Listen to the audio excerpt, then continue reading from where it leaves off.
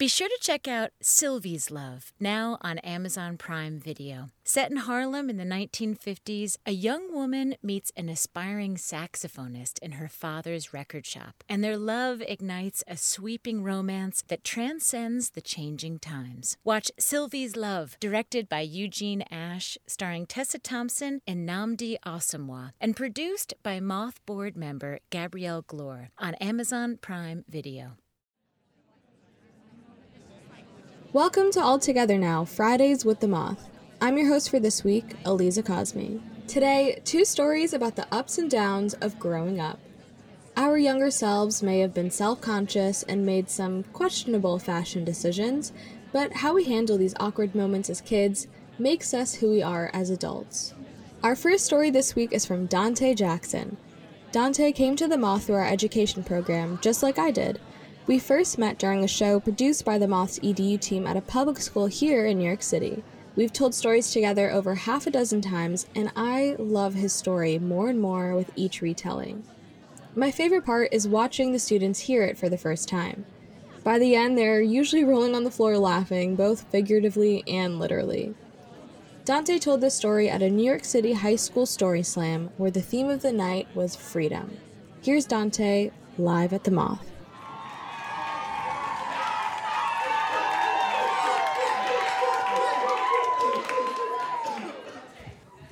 Okay, well,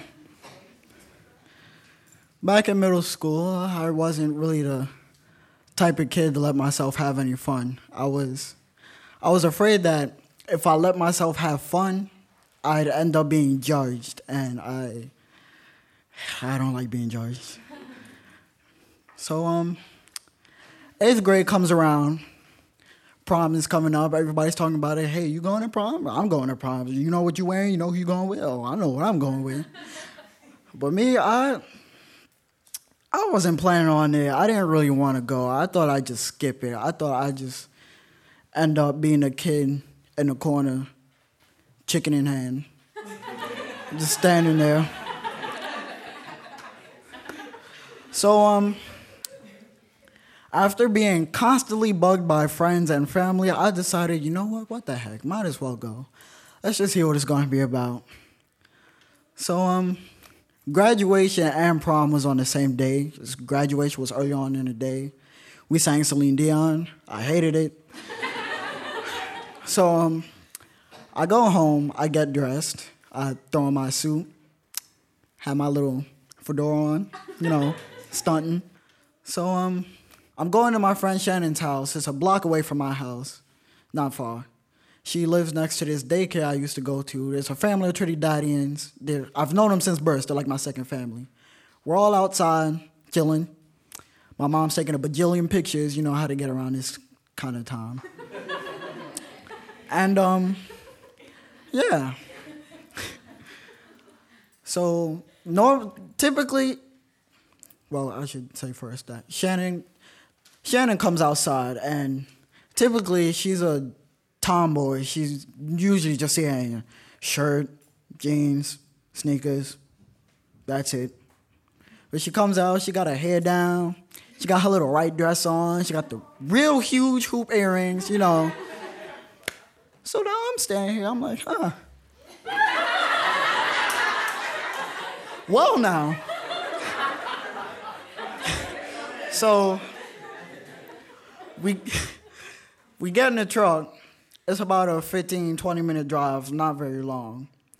I get there, all my friends stand outside. Hey, Dante, hey, you decided to show up. I'm like, hey. So I go inside. The space is a little bit smaller than I thought it would be. Granted, it's not a lot of us, but it was pretty fancy looking, and I thought it was a good place to be. Music starts playing. Everybody's on the dance floor. I'm in the corner, standing there, chicken in hand. I had a few people come up to me and try to pull me on the dance floor, but I wasn't moving. I was not moving. I wasn't moving for anything but chicken. So the DJ decides to put on this song, and now he's saying, everybody that's not dancing, you gotta grab them, pull them on that dance floor. You see anybody standing on the wall, you gotta grab them, bring them on the floor. So immediately 20 heads come at me and try to drag me on the dance floor. And at this point, I'm just done fighting it. I'm like, you know what? What the heck? I'm just going to go on that dance floor. I'm going to have a good time. I'm standing awkwardly in the middle of the dance floor just looking around. So I try not to make myself look suspicious, so I start doing a little... I start doing a little two-step. This is where it was at. So, gradually over time, I start getting more into it. The little two-step turns a little to a shuffle, and that shuffle turns into a crisscross, and that crisscross turns into a God knows what. I don't even know what I was doing anymore. I just know that I'm on fire. And I'm busting moves I never thought was possible for me. And I wasn't aware of this until I took the time to look around, and I'm stuck in that little circle they make. Everybody's like, hey, go Dante, hey. So, and it turns out that was one of the best nights of my life. It's like my life up until that point, I was locked in a dark room, but then I decided to unlock the door and I took a step out. And I learned how to dance.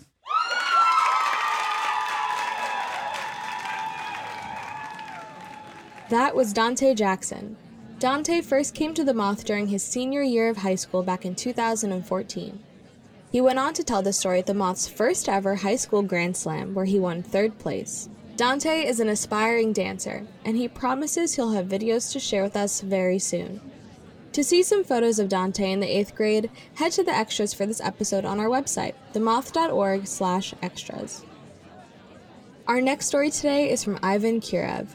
Ivan told the story at a New York City Story Slam where the theme of the night was Romeos and Femme Fatales. Here's Ivan live at the Moth.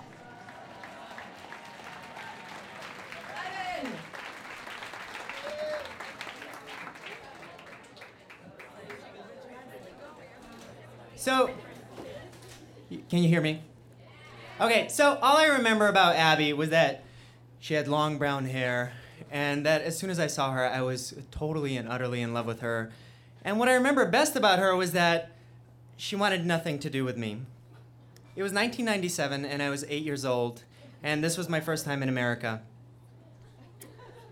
My English was really, really, really bad, and I studied some English and Russian in 1st grade, but we learned from these Soviet textbooks that were maybe from the 50s or 60s, and most of the lessons were something along the lines of, Comrade, what time do you take tea? Or, could you please point out the way to the red square? So, when I enrolled in 2nd grade at Coralville Elementary School just outside of Iowa, these lessons were pretty useless. They were especially useless when it came to wooing Abby, because there are only so many times that I could ask her out to take tea with me, and there are only so many times that I could take to get rejected. So Abby ended up being my incentive to learn English. But I didn't want to waste time.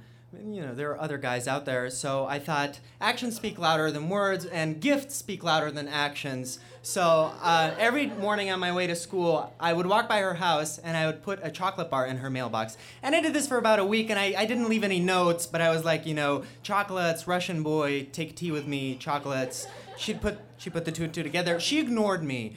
She didn't do anything. So I found a confidant in Mrs. Brown, my 2nd grade homeroom teacher, who was like the nicest Iowan woman in her mid-70s. And every 2 weeks, she'd give the 2nd graders assigned seating. So one day I approached her after class, and I was like, Mrs. Brown, I am in love with Abby, and you have got to put me next to her. So Mrs. Brown says, I'll see what I can do.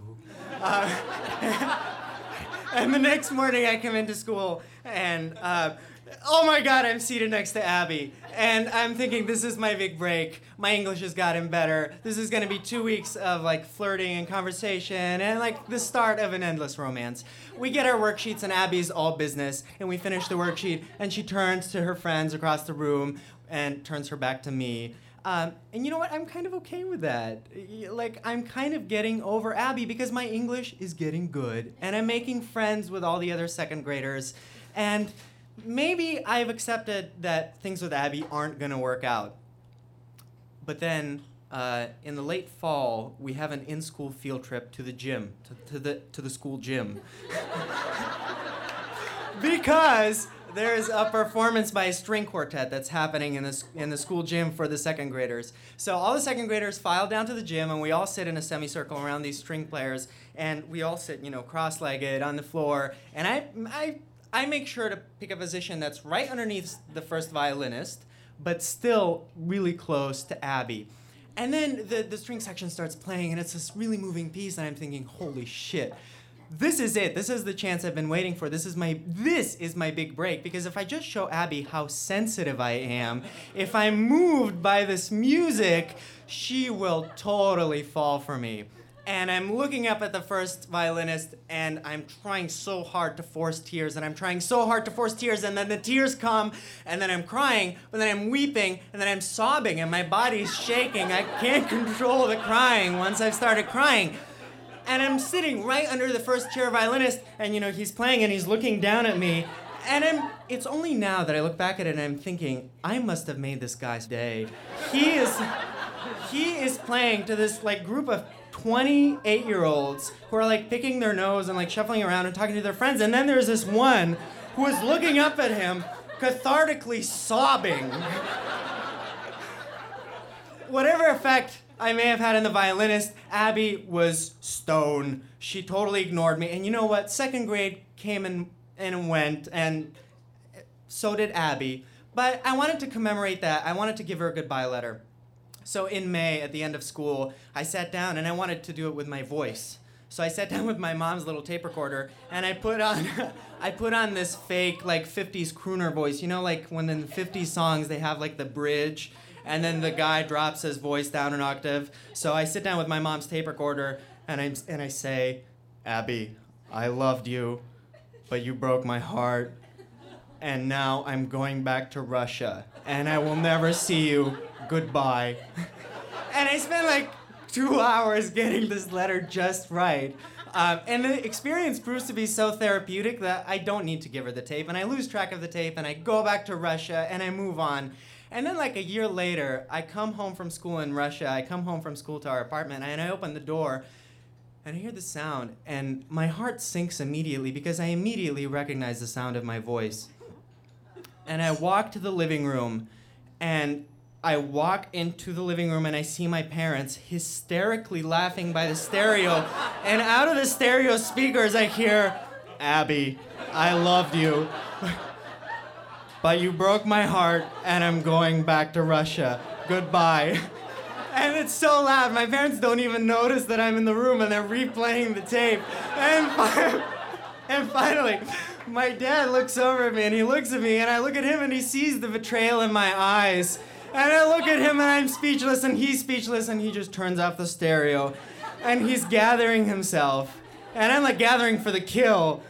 And he looks at me, and he just says, your English was really good. Thank you.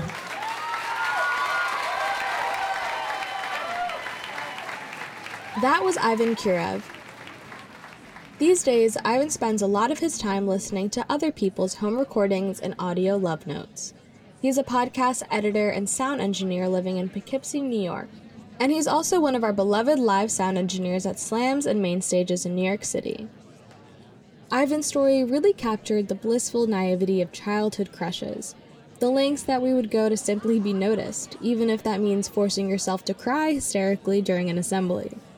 With age, we may be more hesitant to embarrass ourselves, but young Ivan's courage is so heartwarming, and maybe it'll inspire you to finally make that grand gesture you've been contemplating. If our stories this week have moved you, here are a few questions to get you thinking about stories of your own. When was the last time you stepped out of your comfort zone? How did that make you feel? Do you have an embarrassing moment that you've learned to laugh at? You can also find these prompts in the extras for this episode on our website, themoth.org/extras. We're sad to say that this is our last episode of our summer special series, All Together Now, Fridays with the Moth. We hope you've enjoyed these weekly episodes and hearing from so many different members of our staff and community.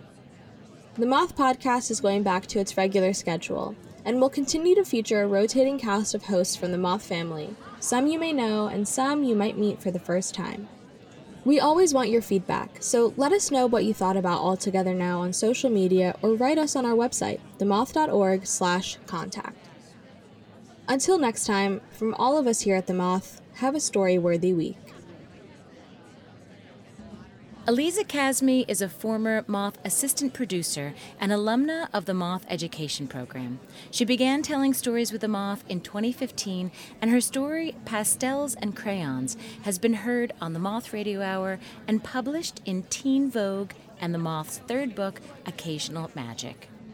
Podcast production by Julia Purcell. The Moth podcast is presented by PRX, the Public Radio Exchange, helping make public radio more public at prx.org. Moth Story Slams are back. Held on Mondays beginning in February, join us for our weekly open mic story slam competition.